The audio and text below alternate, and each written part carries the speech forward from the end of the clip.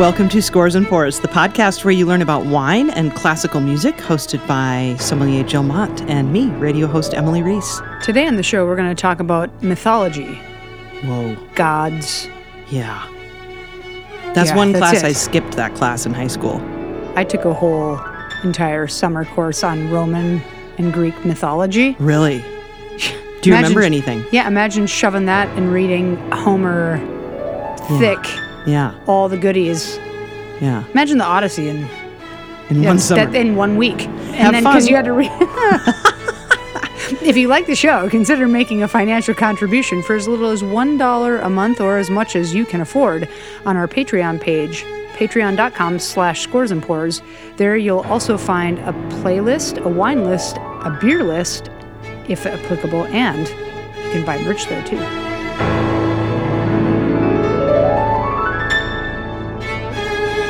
What's up, Emily Reese? How's it going, Jill Mott? Gods.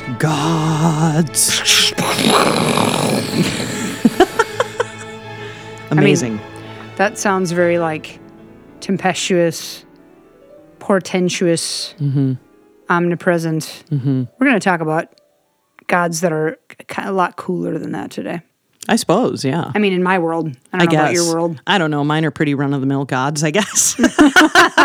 Just your usual run-of-the-mill gods. No, you're talking about Prometheus, Apollo. That's it. That's going to be dope. Yeah. I'm going to talk about people you will know, like Dionysus, which is incredible. We'll talk about Bacchus, of course, but I'm also going to talk about Mbaba Mwana Maresa. Whoa. Or Waresa. Pardon me. What country is that, or what, I guess, culture is that from? Tune in. You'll find out. She won't even tell me. Yeah, so as we were talking about, we just recorded our harvest episode, and it coincided very well with talking about mythology because it's such an important part of just a muse of art in general. There's so many like paintings and just, of course, music dedicated to, and not necessarily religion. Yes, religion, but just this idea of something more powerful than us. And in grape growing and winemaking, that's happened since the beginning of time immemorial. And so my gods and goddesses it's really fun. I have been in love with this topic since I started in wine back in like 2000, I don't even want to say, 2, 3-ish. Yeah. Good times. So. Amazing. A lot of my knowledge about the gods comes from a video game called God of War. Jesus. Okay. Which somebody out there is high-fiving me virtually right now because they're like, yes. I mean, word. Hey, however you're going to get your knowledge of the gods, that's cool. Yep. But I mean, and it's not that I guess back then I wasn't interested at all. And I would say I'm interested now. It's just, I just didn't want that when I was 17 years old. And everybody had to take that class. And it was just like, ugh. Well, when I took that class I was talking about in our intro, the Greek and Roman mythology class, what I didn't specify, and obviously it wasn't the time to, was like, back then I liked the idea of knowing about these things, but I also had nothing to connect them to. And like I've alluded to on the show before, wine has brought me to so many aspects of life that I would never have been interested in if it weren't for wine. And this is one of those things where, like, when you read Bacche, the Euripides play, I wouldn't have given a shit about that when I was 18. Right. But now I read it, and it's also very convoluted. I apologize. I'm sometimes somewhat disorganized during Scores and Pours. What? Well, I think I am. Okay. But today I'm going to be especially disorganized, but it reflects especially Greek and Roman mythology, because when you read, it's like someone was born from someone's limb and then it rained, and then they gave birth to something, but it's really their sister, and then a wolf ate it, and it's just like and if you can't keep track of all that, so you won't be able to keep track of me. But I'm going to do my best today. So have fun, everyone. We also got a growler. We took Scores and Pours took a field trip to Bent Paddle up in Duluth because it's one of my favorite breweries in the state. And we decided to get, for this episode, a growler of something that we can't get in cans here in the city. Yep. And to commemorate not only this time of year to coincide with our harvest episode, but it seemed very appropriate to get there Leafer Madness. I didn't understand that reference. Emily had to. I didn't either. Yeah, No. okay. Emily had to tell me about it. But they're Leafer Madness. They're Fest style ale, which is beautifully autumnal.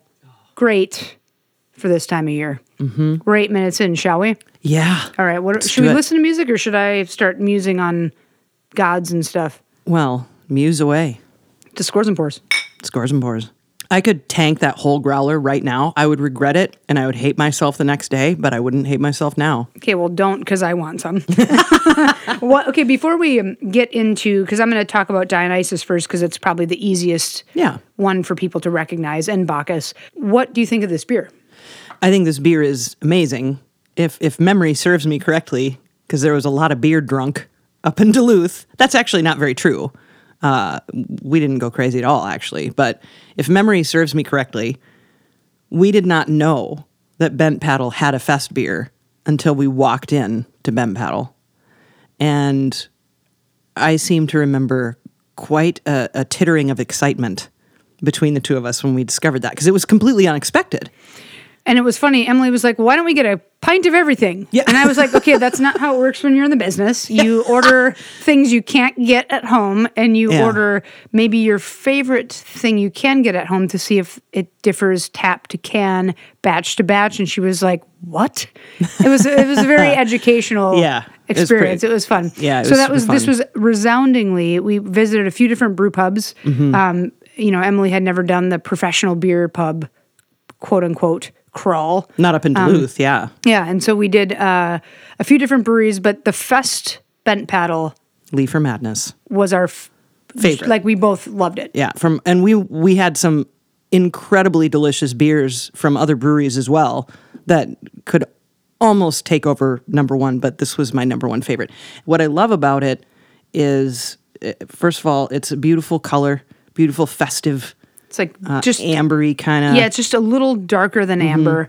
Yep. Yeah, and it's just very smooth and subtle, and just it has like hints of that amberness, but it's not like over the top, ale-y kind of weirdness. If anybody has smelt like dried leaves, which if you're in Minnesota you have for sure, like that, like it's very autumnal smelling. It's not like burnt leaves, but when you drink it, there's this notion of like something dried and something crackling.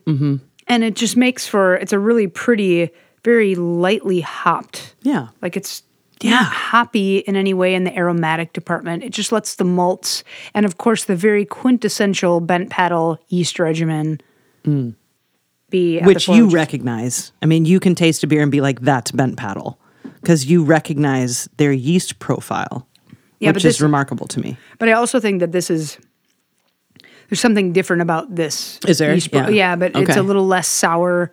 Interesting. A little bit less at the fore, but it's beautiful. Yeah. All right. Yeah. Let's mythology. Okay.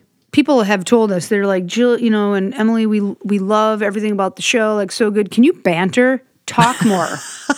Like talk more about yourselves. Talk more. So I feel I'm proud. This is 12 minutes in. We haven't really talked about anything. We haven't done shit. This is great. Okay, so let's get to it. So I chose Dionysus to start with because it's the most recognizable of the wine gods and goddesses, or beer gods and goddesses, even though it's not beer.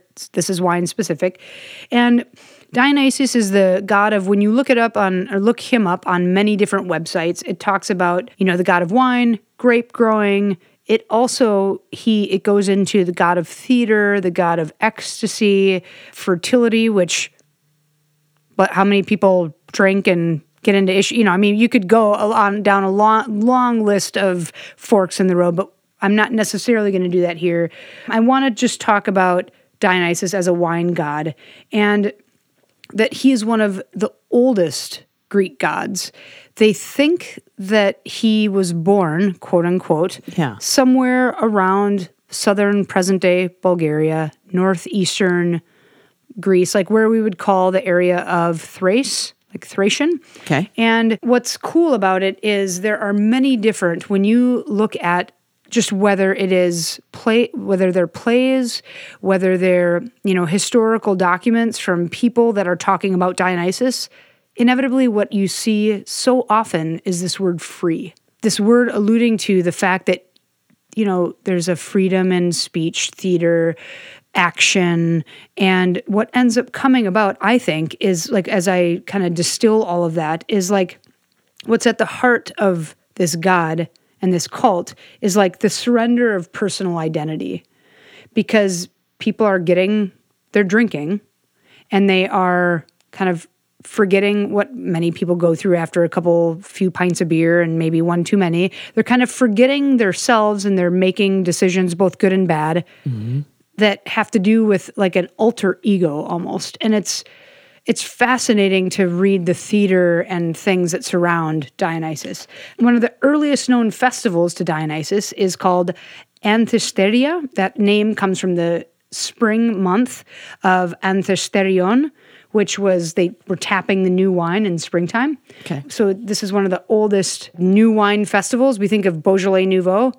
Long before there was Beaujolais Nouveau, there was Anthesteria. Where? In the 10th century BCE, around Athens. Okay. Around, this was before the whole Ionian migration east, before wine and the Greek influence on present-day Turkey, we'll say. This is very centered to that culture in ancient Greece. And just amazing. I'll go into a really amazing story that this morning literally made me teary-eyed. I wasn't hungover and I wasn't drinking. I was just very excited about it. But I think this is a good spot to stop and listen to some music. Let's just right away listen to this piece by Benjamin Britten called Young Apollo.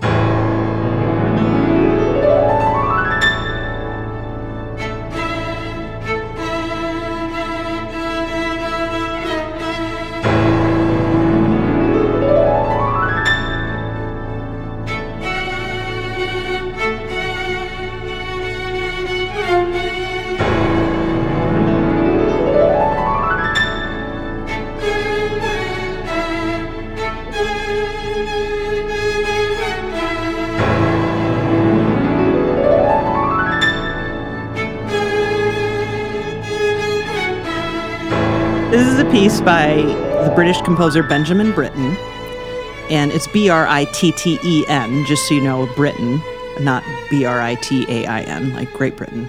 But anyway, it's handy that he was from Great Britain, although it wasn't Great Britain at the time. So Benjamin Britten wrote this piece called Young Apollo when he was about 25 years old. He subtitled it Fanfare for Piano, String Quartet, and String Orchestra. So right at the beginning there, that's what we heard. We heard solo piano and string quartet. We didn't hear the full orchestra yet, but they come in and are prevalent throughout the piece. It's about a 9-minute piece or so.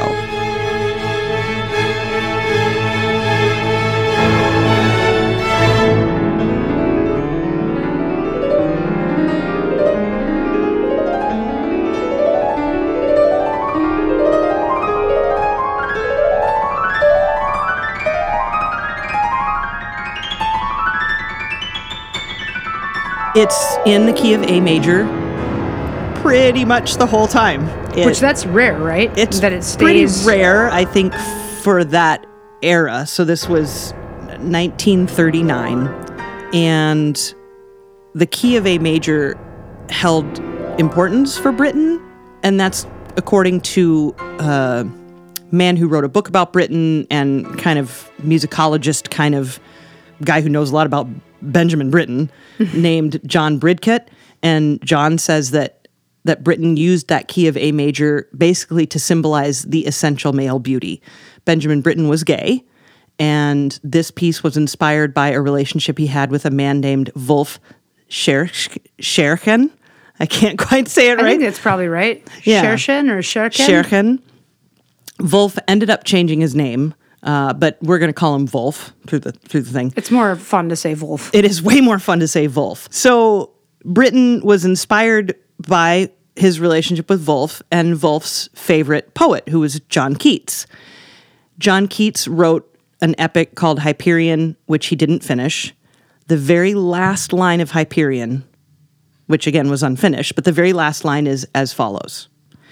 He stands before us, the new dazzling sun god, quivering with radiant vitality. There you go. The beautiful Wolf Scherchen as the inspiration for Benjamin Britten's Young Apollo. Apollo, of course, god of the sun, but also, as you were saying, with mythology, he's also the god of healing, medicine, archery, music, poetry. Just go on and on and on. And He probably Apollo slept with Dionysus and had some babies that were like, they came out of someone's ankle. You know Apollo was one of the Olympians, so he was one of the ones who lived on Mount Olympus. Apollo also had a twin sister, Artemis, and Apollo was the son of Zeus and Leto. So there you go. That's a little bit background on Apollo. And I have more to say about this piece, but it's just interesting, what we call kind of monotonal, where it's pretty much in A major almost the entire time. We almost never stray from A major, so we call that monotonal. Monotonal. Okay, cool.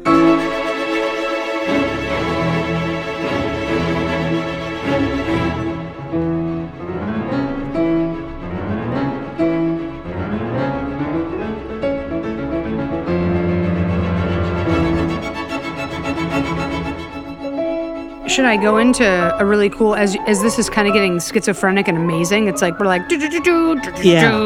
I'll talk about a really cool thing I came upon, and I'm going to actually quote it roughly. I'm going to give my own twist to it because not my own twist. I'm not going to make stuff up, but I'm going to talk just kind of part paraphrase, part not. I've spoken briefly about my love for the Oxford Companion to Wine, written by Jancis Robinson and Hugh Johnson before. I think it's when you're coming up and you're getting your sommelier certificate, it's literally as big as when you used to have the world's complete dictionary, and it was like, when it was super huge and it was like 2 different volumes, A to M or whatever, and M to Z.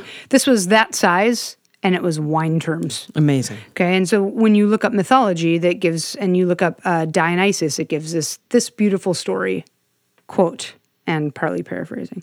One well-known myth about Dionysus concerns the invention of wine. So that's right there, that's huge, because we know that now that happened in the Republic of Georgia, as far as we know, right? Yeah. But Dionysus discloses the secret of winemaking to the peasant Icarius and his daughter Erigione, with whom he had lodged as a guest in return for their hospitality. Obedient to the god's command to teach the art to the other people, Icarius shares his wine with a group of shepherds. At first, of course, this is where I get, I'm going to paraphrase, they drink wine, they get drunk, they think they're getting poisoned because they've never had that experience before. So they turned on him, they beat the shit out of him and killed him, the peasant. And for a long time, his body couldn't be found, but eventually, Icarius' faithful dog, Muerdia, leads Erigone, his daughter, to the spot where he lied buried. Erigone hung herself in despair, very Greek mythology par excellence. But however, in death they receive their due rewards. Icarius belongs to the star Bootes, and his daughter the constellation Virgo. And Muerda becomes Canis, or Sirius, the dog star. Bootes, also known in Greek as the grape gatherer, rises in the autumn at the time of the vintage, and in the warm climate of Greece, the vintage may well have taken place sometime before the autumnal equinox, still under the constellation of Virgo. And we talk about Pliny the Elder here, and him talking about when you see the dog star, it's a good time to resonate your things to close your wine jars. And it just makes me think OMG. What we're talking about in a mythological sense has now become, people have reasoned, because they're not so in their own belly button as some Spaniards in their ombligo, looking at their own belly buttons, as the Spaniards would say. They're thinking celestially, and they're thinking what's happening around them in their way to make sense of their gods. And I just think it's beautiful and a fascinating way to relate Dionysus and wine to when to do what. I don't know. It's amazing. So Dionysus teaches the peasant how to make wine. He makes the wine, shares it with these people. They get drunk, freak out, and kill him. Yeah.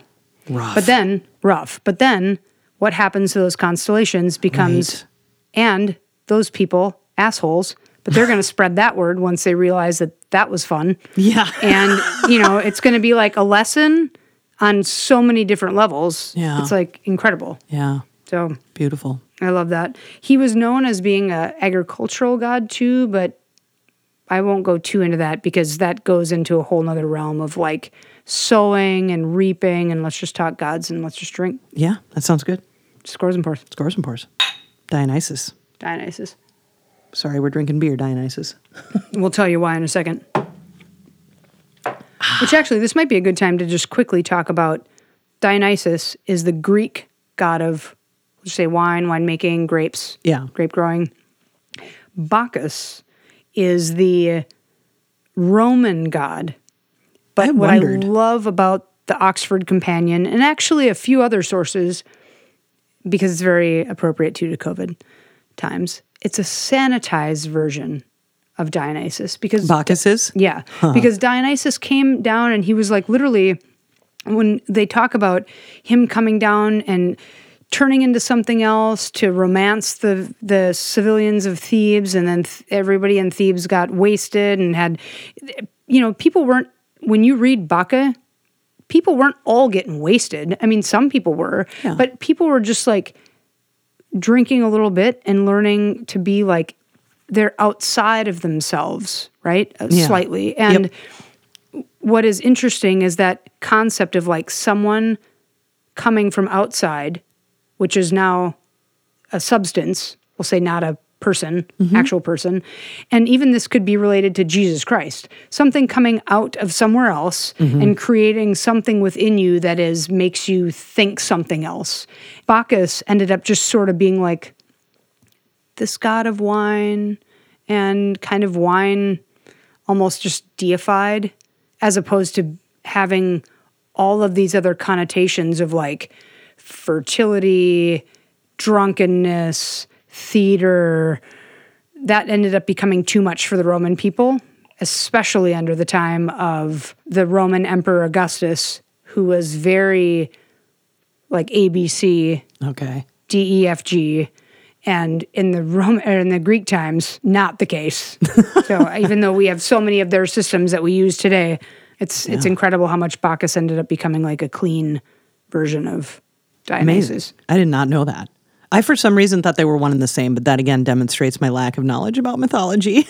I mean, most people would think that. And I mean, most people in wine would think that. And when you look at actual visuals from the Greek and the Roman times, there's not really much distinction what is left for us to see in pottery.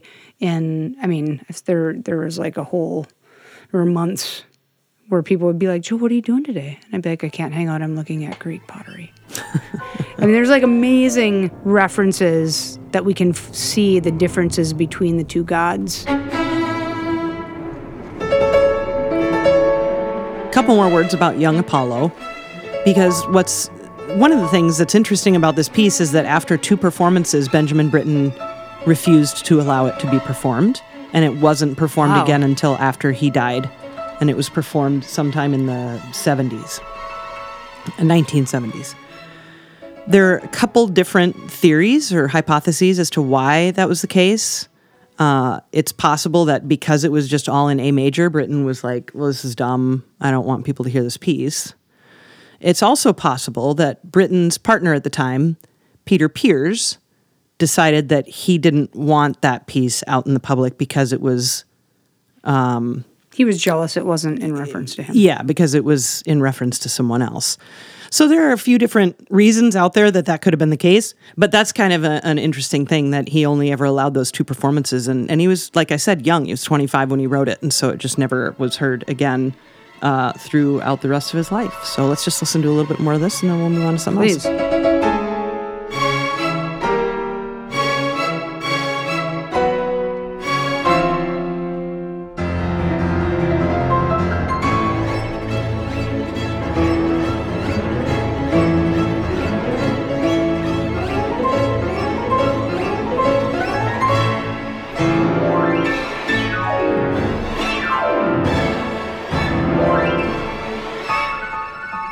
I think it's interesting, too, that it's a fanfare without any brass, that he called it a fanfare. And to me, the fanfariest part of this whole piece is the piano, The piano is just very dominant and very in your face and all over the place, bombastic. Yeah, I mean, maybe Britten just thought it was too over the top. Quivering in the sun. Quivering in the sun. Yeah. Amazing. It's a fun little piece. Please, everybody, tune in if you haven't already to our tone poem episode, because this is, like, again, very representative of, like, if you listen to this piece on NPR, you'd think it was beautiful, or Spotify or Amazon Music, wherever you get your streaming music. But, like, if you know the base of the piece and know, you were talking about sun god and this lover and all these things, like, it means something else when you listen. Yeah, and it's bright sounding music too, and the piano enhances that brightness too because of its timbre. Britten was commissioned by the CBC. He was over here because he was a conscientious objector, didn't want to be conscripted into the war, and so he and Peter Pears came to the U.S. and Canada, and he got this commission from the CBC. Pretty cool. And dedicated it to the conductor. Inspired by Wolf, dedicated to someone else. Yeah. So there you go. A little Young Apollo by Benjamin Britten, a not often heard piece when it comes to Britten. There's a lot more. We've talked about Britten before with his violin concerto, which is a piece that he was also working on when he came over this way back then. So, yeah. All right. So I am empty. Me too. Ms. Reese. I mean, we're drinking out of small little, in homage to our harvest episode, we're drinking out of small little cute humble glasses, but fill me up because I'm empty. That might bubble over. No, it won't. All right. The reason we chose beer today was because not only are we celebrating kind of this harvest, autumnal time of year, but I really wanted to focus on a couple gods that people may or may not have heard of in the kind of the routine world of gods. I think people, they have heard of various, Zeus and Athena and exactly. Yeah. But you probably haven't heard of Ninkasi. Definitely not. If you're a brewer, even a home brewer, they're geeks. Yeah. They have spreadsheets and shit about how many like pounds of this and that go to each mash bill and whatnot. Mash bill, like you're making beer.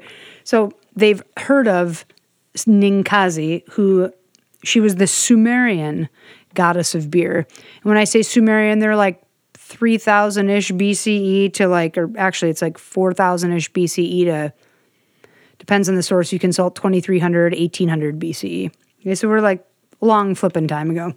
And Ninkasi, when we think of the tablets that exist from this time period, there are very few. And what does exist? The hymn to Ninkasi. Nice. I know. Sing it. No, I'm just kidding. It's actually it's not a hymn to be sung. It's poetic in the fact that it is a recipe for beer to be like brewed, and also it is like a homage to her, but it is really repetitive. So when you read it online, you're like, this is kind of stupid. But why it's so beautiful is because it evokes this notion of like, if you were one of the lucky people that could read, it was repetitive enough that you could remember it and pass it on verbally to people. Sure. And so the hymn to Ninkasi was around, I don't know, it was written around 1800 BCE. And it's the first recipe ever, I'm holding on to my heart, for beer. Wow. And people have replicated it and been like, this is garbage. And I'm like, well, of course it is. It was the flippin' 1800 BCE, right? Yeah. Like, but so what happens was there's this debate in the beer world and in the baking world and the grains world of like, what came first, beer or bread?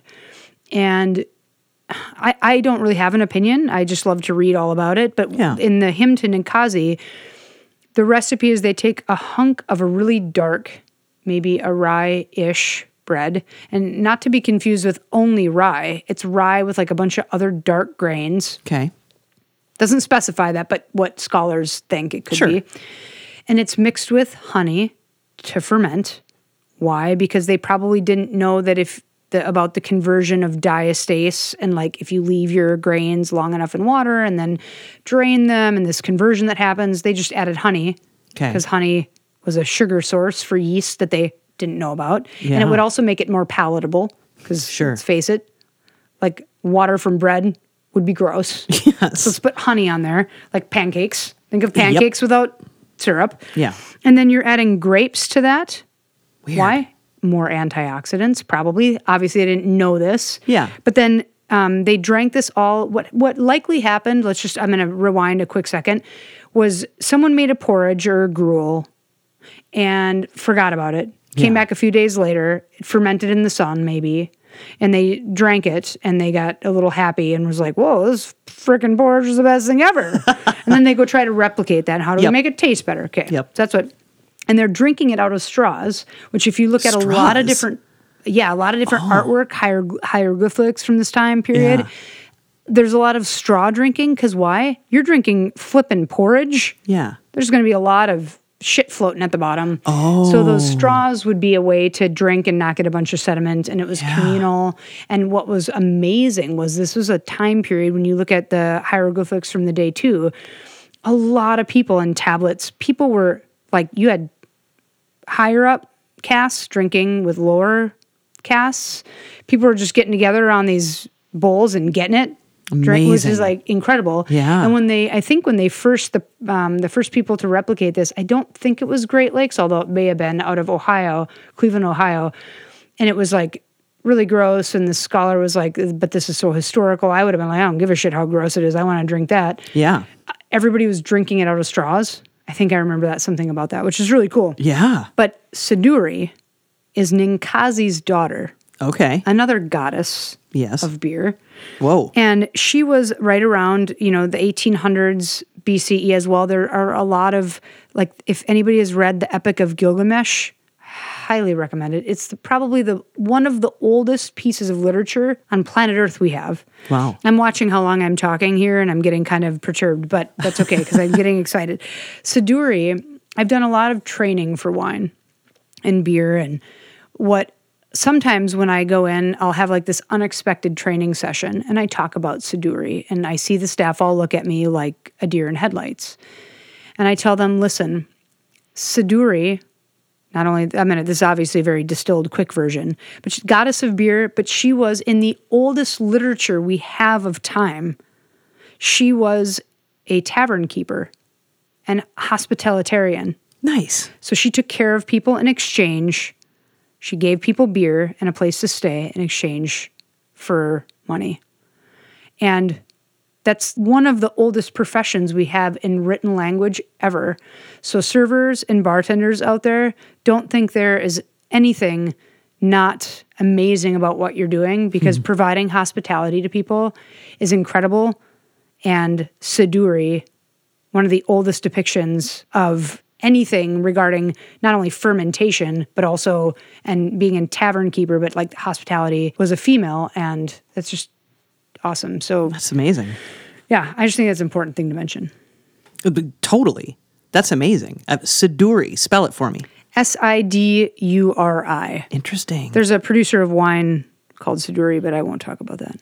It's not as cool as the story. Epic of Gilgamesh is a really amazing story about these two best friends that go on this journey together, and the part that Siduri plays is very minor.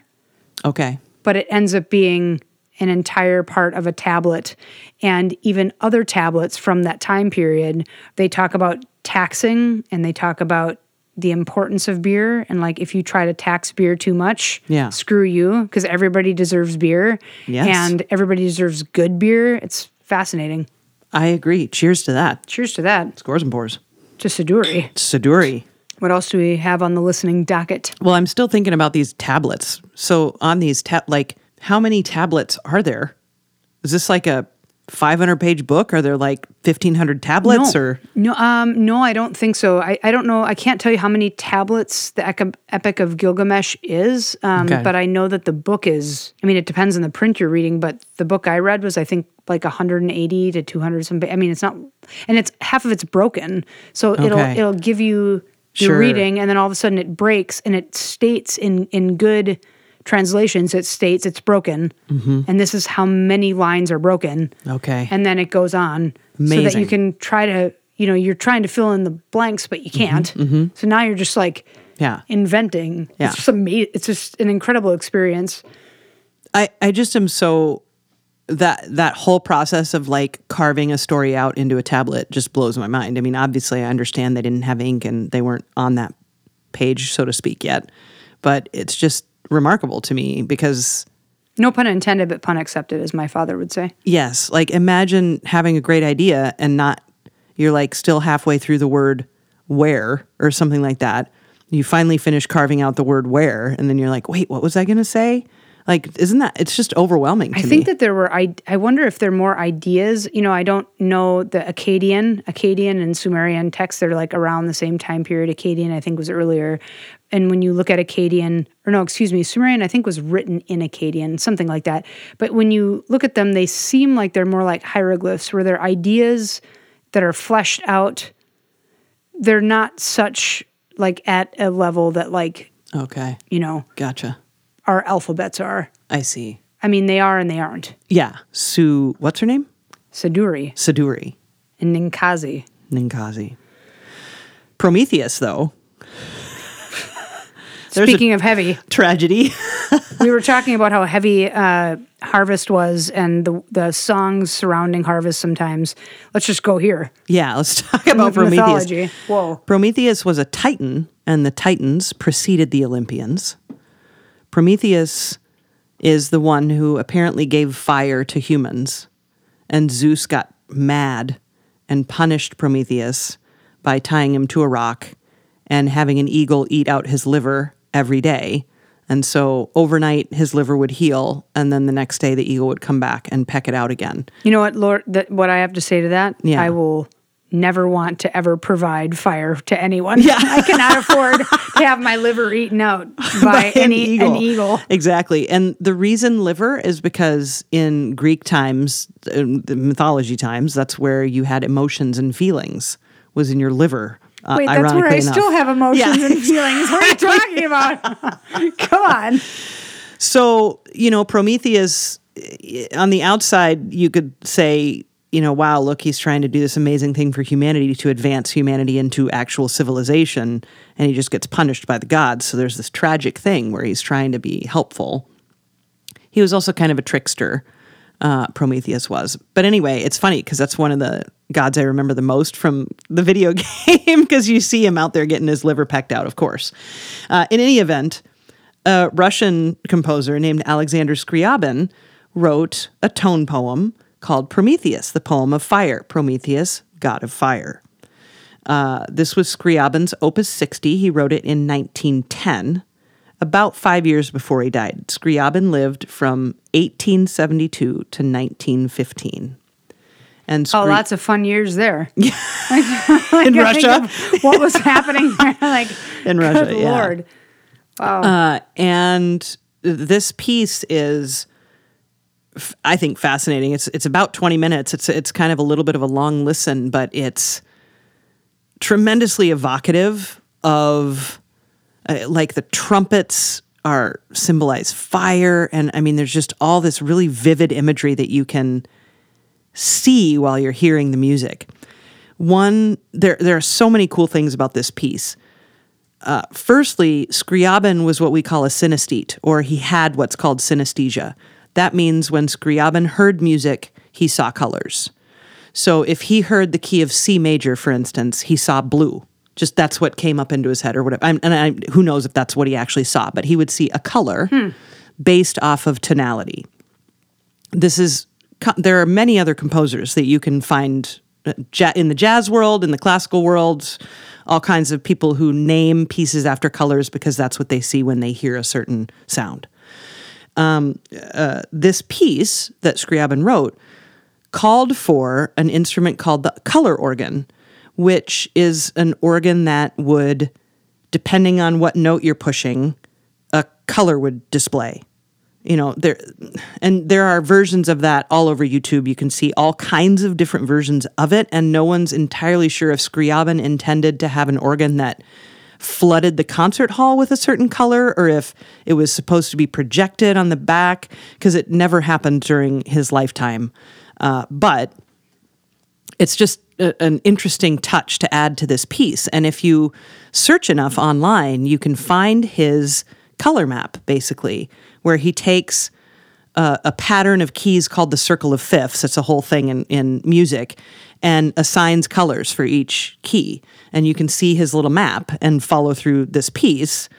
But however, the thing about this piece is it's not the most tonal as you would think. It's not atonal in that it doesn't lack tonality, but it's not traditional harmony. It's a little crunchy and dissonant and kind of maintains that dissonance all the way through until the very last chord.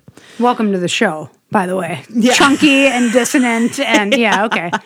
Yeah, and I mean it's just I find this episode, I should say this episode. Yeah, I find this piece quite a treat, and on each listen I like it that much more. I mean, I feel like you can kind of just hear this story. It's loosely based on the myth of Prometheus. It's not like a, letter by letter, telling of this certain Prometheus myth in any way, but you can just kind of feel inspired by it, but maybe not necessarily a tone poem. Exactly. Okay. Yeah. I mean, it definitely is a tone poem, but it's not like, it's not a word for word thing.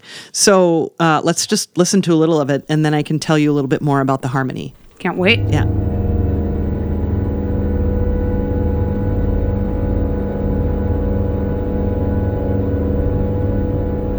Just Jill's face. Jill's face right now on this first chord. She's like, okay. As we were driving up, of course, it's like with Emily and I, it's scores to Duluth. Yeah, to Duluth to procure some beer. We were like, it's scores and pours all the time, right? And we were trying to listen to this with all the windows open, and we were like, nope. No, it's just not gonna. It's just you can't hear it. It goes. Yeah.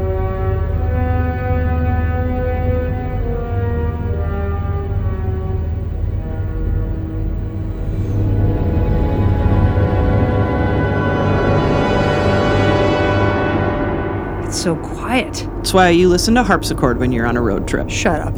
You do not. I threw on Kim Petras because I was like, no. One of there are so many just interesting little facts about this piece. One of them is that Scriabin was fascinated by a set of 6 particular notes. And those 6 notes are very important throughout this piece. It's what we heard at the very beginning. And it's not an entirely tonal set of notes, right? I'm going to list you the notes, and I'll play them on a keyboard for you.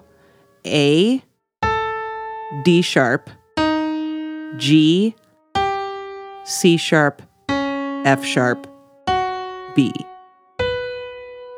A, D sharp, G, C sharp, F sharp, B.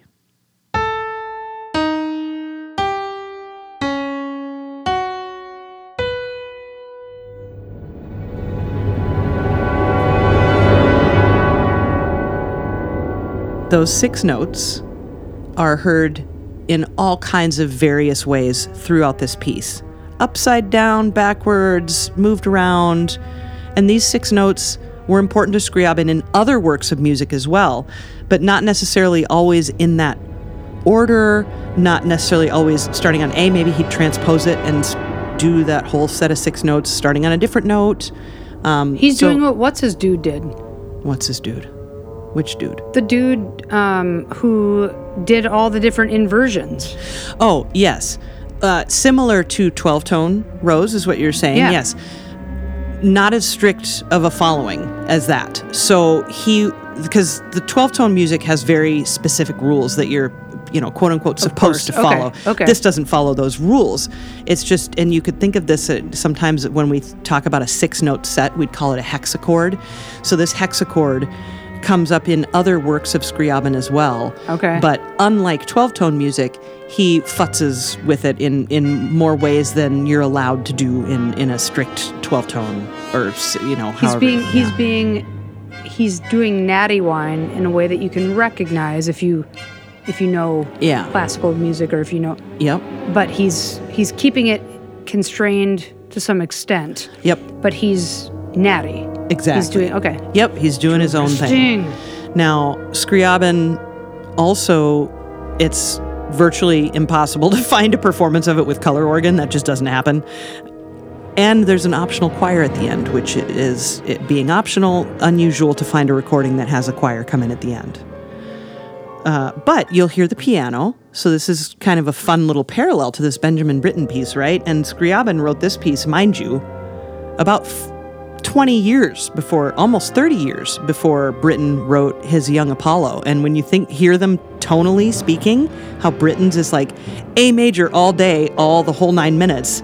And this is 30 years before, and it's, for all intents and purposes, and to oversimplify it, it's all over the place, right? Mm-hmm. So you can hear just in that 30-year time period how just varied the world of classical music was. Could it also be, and pardon, this is a super ignorant question, but based off of just trying to make some sense of reality, which I try to do with wine all the time, right? You have all these ideas and you try to distill them into what is happening. When I think of fire, that's never predictable and it's always all over the place. And when I think of Apollo, that's cut and it's chiseled and it's beautiful and it's you never see a Apollo that looks a certain way. Apollo always Apollo in looks sweatpants. Yeah, no, you don't see that. And if you do, they're cut sweatpants and they're $900 from whatever, from whoever, Vera Wang or some shit. Yeah. You know what I mean? So could that at all be part of it or no? I'm just not sure. That's the gods that they are speaking to? Perhaps. Yeah, I wouldn't discount that in any way. Scriabin was interested in religion, but he wasn't perhaps religious, and interested in studying gods from various angles around the world. That's very much speaks to how I look at the world of religion, is it's so interesting to know. Mm-hmm. I mean, just look at what we're talking about today and what I'll continue to talk about. Yeah. Whenever you're ready. Yeah. I mean, let's come back to this. So the last couple gods I want to talk about and goddesses. One is I wanted to include a god from South America. I think that the Mayan and the Aztecan culture, I mean, I love coffee and I love chocolate a lot. I mean, I eat dark chocolate every morning for breakfast. And I don't think that our world of fermentation, wine, beer, weird things that we can drink would be complete without, I love mezcal at all, right? So it wouldn't be complete without talking about the god Acan. Acan, I think is how you pronounce that. And Acan is the Mayan god of wine and getting boozy. I mean, getting boozy. I mean, people needed to have experiences. What's amazing about this is in this culture, the Mayans drank a drink called balache or balache, which is basically fermented. It's honey. And the balache, added to that the tree bark from the balache tree. Mm. And fermented honey, you'd probably add water to that, because if it's too sweet, the sugars are going to beat the yeasts in that battle that back then they didn't know about. But that said, they knew to dilute to a certain probably amount, not percentage, because they didn't know at that time. And then the balache tree bark gave this really interesting flavor and also more intense effect. What's crazy is they had this usually in enema form. Oh, really? The enema form, I guess, was more intense. It happened faster. It was more I guess, not this way because I don't know, but more of a heroin effect as opposed to I don't know, if it took 30 minutes to get in your bloodstream or something like that. Okay. And what's interesting is when the Spaniards came and started to conquer, quote unquote, the Mayan area and peoples, they were forbade making this drink this way, using it this way. And you were obviously because this God was not Jesus Christ and didn't, come with it all that taxing and pay me. Yeah. I believe in God. Now give me some money. Yeah. It was so different than that. But that's Okay. just an interesting Yeah. A beverage, B that Yeah. way. Yeah. But it would produce these results that were like you'd shoot it and it would be like instantaneous almost. Wow. I know. Crazy. It kind of makes me want to do it, but whatever. Wow. Not me. I'm just like, what's crazy is, so, and just like when I think about things like this is just like to open it up for the Scores and Pours people. But like, I'm not a drug person. Like, I don't do drugs. I don't like smoke pot. I don't do all that. But true. But like what I find interesting about like everywhere I've gone since I could drink, Yeah. that I've traveled, the local drink, be it like caffeine, coffee, wine, beer, all the things, I've been enamored with learning about them, and I think it's because you can only do so much. You have to respect them. I would love to have 1,700 cups of coffee, but I can't. Yeah. And I would love to have 900 glasses of wine. I can't. Right. And so like something like that, I'm like, God, I really want to know, because it alters you, right? But you have to really be vigilant, careful, and be like this sense of this self-awareness that I think Yeah. is really beautiful Yeah. to like be able to experience these things, right? I don't know. Yeah. So that's why I'd love to do that, to try to, because I feel like I could test those limits Just see what it's like. because Yeah. it's alcohol. Yeah. Part of it would be weird because it'd be up the rear end. But I mean, I'd be willing to like do it that way. Amazing. Another god and goddess I want to talk about, well, in this case, goddess. And you want to try that. Well, I think it'd be fascinating to Let's know. go back like, to that for a minute. well, because the only thing that would sway me is that the only reason I love coffee and tea and Yeah. beer and wine and Yeah. not really vodka, but mezcal, say, Sure. like all these things, gin, is because I can taste them and I can go, it tastes like that. Yeah. It brings me to this place in culture, history, painting. I can assimilate. Yeah. What makes me curious about that is I can't. Like that has not, I would want to taste it first, and then I would want to have a day with that taste. I would want to know what that tastes like. Did people drink it though?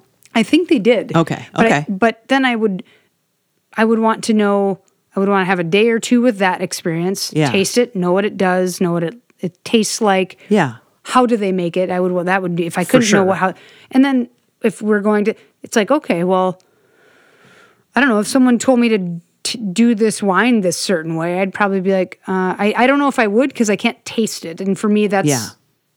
99.9% of it. Yeah. But I'd be curious, honestly, because it is such a cultural experience. And I mean, I don't know. I mean, word up, I've had a lot of weirder situations probably. Okay, let's go to, instead of talking about shooting balache, In the out. yeah, let's talk about Mababa Moana Waresa, Yes. a female deity from the Zulu religion, Southern Africa. And this is a polytheistic religion with so many different gods and goddesses. It's incredible, very based on formation, people, but very based on nature. And this is one of the main deities. Why? She taught people to make beer, many other things. But when people want to pray to a god or goddess to like have good fortune, Yeah. who do they pray to? They pray to her. Yeah. Love yeah, it. they do. not they're not praying to the goddess of the home or the god or goddess of, I don't know, good podcast making. They are praying to the god or goddess that taught people to make beer. Cheers to her. Cheers to Mababa Moana Waresa. Mababa. That's going to be our next set of Scores and Pours merch. BTW is having just all the gods and goddesses, not all, but many, We should front just, and back. Yes, list from all the world, all the That'd be amazing, alcohol wouldn't it? gods. Yes. I mean, Yes. that'd be great. Scriabin's Prometheus for a huge orchestra. This is for a very large ensemble in addition to the piano. We've talked a little bit about this, where in, the Baroque era, the classical era, you see smaller ensembles, maybe 20 musicians on stage. And then, of course, the bigger the world gets, the more instruments we invent, the crazier music gets. We just keep adding people on stage. So in Haydn's time, for instance, Haydn was in the classical era. So in the 1700s, let's just say 1780. Okay. Haydn's orchestra might have had 20 people in it. And he might have had 1 or 2 flutes, maybe 1 or 2 clarinets, maybe, Scriabin writes his for, if we go in score order, which there is an order, like the alphabet. When we talk about instruments, there's an order. 3 flutes, 3 oboes, 3 clarinets, and 3 bassoons. However, he also wants a piccolo player, which is the little bitty tiny flute. So now we've got 4 flute players on stage. He wants an English horn, or also called cor anglais, which is a much longer looking oboe. So now Isn't we've got there a 4, bass clarinet? Whoop whoop. Yeah, there's bass So clarinet. great. There's contrabassoon. So we don't have 3 flutes, 3 oboes, 3 clarinets, 3 bassoons. We have 4 flute players, 4 oboe players, 4 clarinets, and 4 bassoons. Okay, 8 horns, which common layman would call them French horns. 8 of those motherfuckers. I'm sorry, and that's a lot. That is a lot of horns. 5 trumpets. That's also a lot of trumpets. 3 is a lot of trumpets, and he's got 5 on stage. 3 trombones and a tuba. I kind of wish there were 2 tubas, but whatever. And then just an absolute host of percussion. So we've got timpani, which those are, as I mentioned, called kettle drums. Glockenspiel, which we've talked about on Scores and Pours before. There's celesta, which we talked about on Scores and Pours. Tubular bells, which are also, you can think of as chimes. They sound like church bells. There's a triangle. Triangle. Well, I wonder if I could play the triangle. Like, You if could I totally sat do it. in, could I, how would I audition for that? I bet you could play the tam-tam as well. Tam-tam, also known as gong. Oh, yeah. So- Okay, but so how could I audition for that? Well, you'd probably also need to be able to play timpani, glockenspiel, tubular bells, cymbals, triangle, bass drum, tam-tam, snare drum. You'd have to be able to play all of those things. I'll just I'm sorry offer up say. to have some bolache via the enema and keep drinking fest beer. That's cool. I'll do that instead. 2 harps. I mean, this is a massive romantic size. This is an oversized orchestra, and you feel that power as you're listening to this piece. It just It's fire. it's fire. It's amazing. Yeah. It's actually incredibly appropriate. It is. So let's listen to the last 30 seconds. Yeah.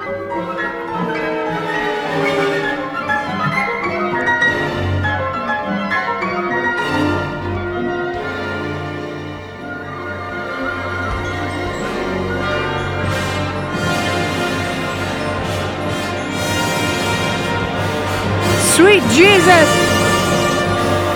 Sweetening Kazi and all the things!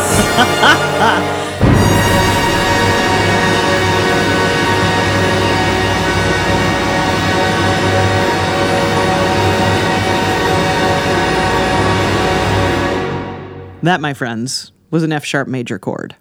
And that's really kind of the only major chord you hear in the whole thing. And that's how it ends. It's amazing. It's powerful. I want to see this piece performed live. I think this would be an amazing experience. I think there are a lot of pieces that you can hear live and you're like, oh, that was great.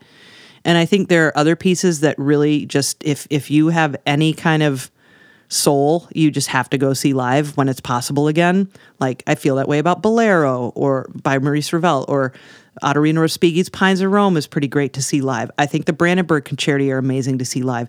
And I think this piece would be an absolute ride to see live. I think it would be amazing. And people talk about... Would it be a cool ride to see live if everybody got an enema of bolache on the way in and on the way... maybe not on the way, maybe like 10 maybe on minutes the way before. out. Yeah. Or like, oh yeah, no, that'd be terrible because there's only a certain amount of bathrooms. COVID, never mind. That's a terrible idea. I was like trying to just piece and parcel it out like with our episode, but no, maybe we just need to have sips of wine. Scriabin. That's kind of all I got. I mean, there's first. That's all you got. You brought Prometheus to the party. I brought Prometheus to the party. And I brought Dionysus and Ninkasi and Supatra, or whatever her name was. Mabawa Mwana Waresa. Yeah. Et al.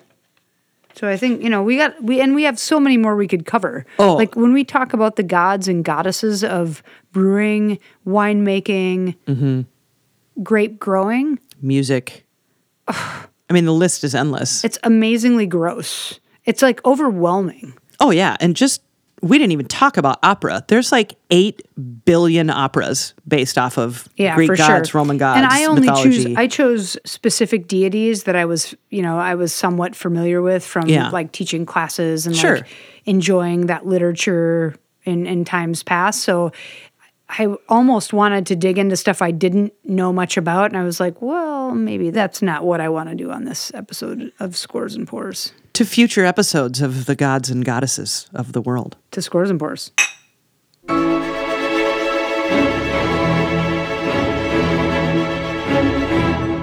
Thank you for listening to this episode of Scores and Pours with Jill Mott and Emily Reese. You can find links to merch, a beer list, and a playlist, and support us financially at patreon.com/scoresandpours. We're on Instagram at Scores and Pours. You can also send us a DM there if you have any questions or any suggestions for topics, or you just want to say, hey, we'd love to hear from you. Instagram, Scores and Pours.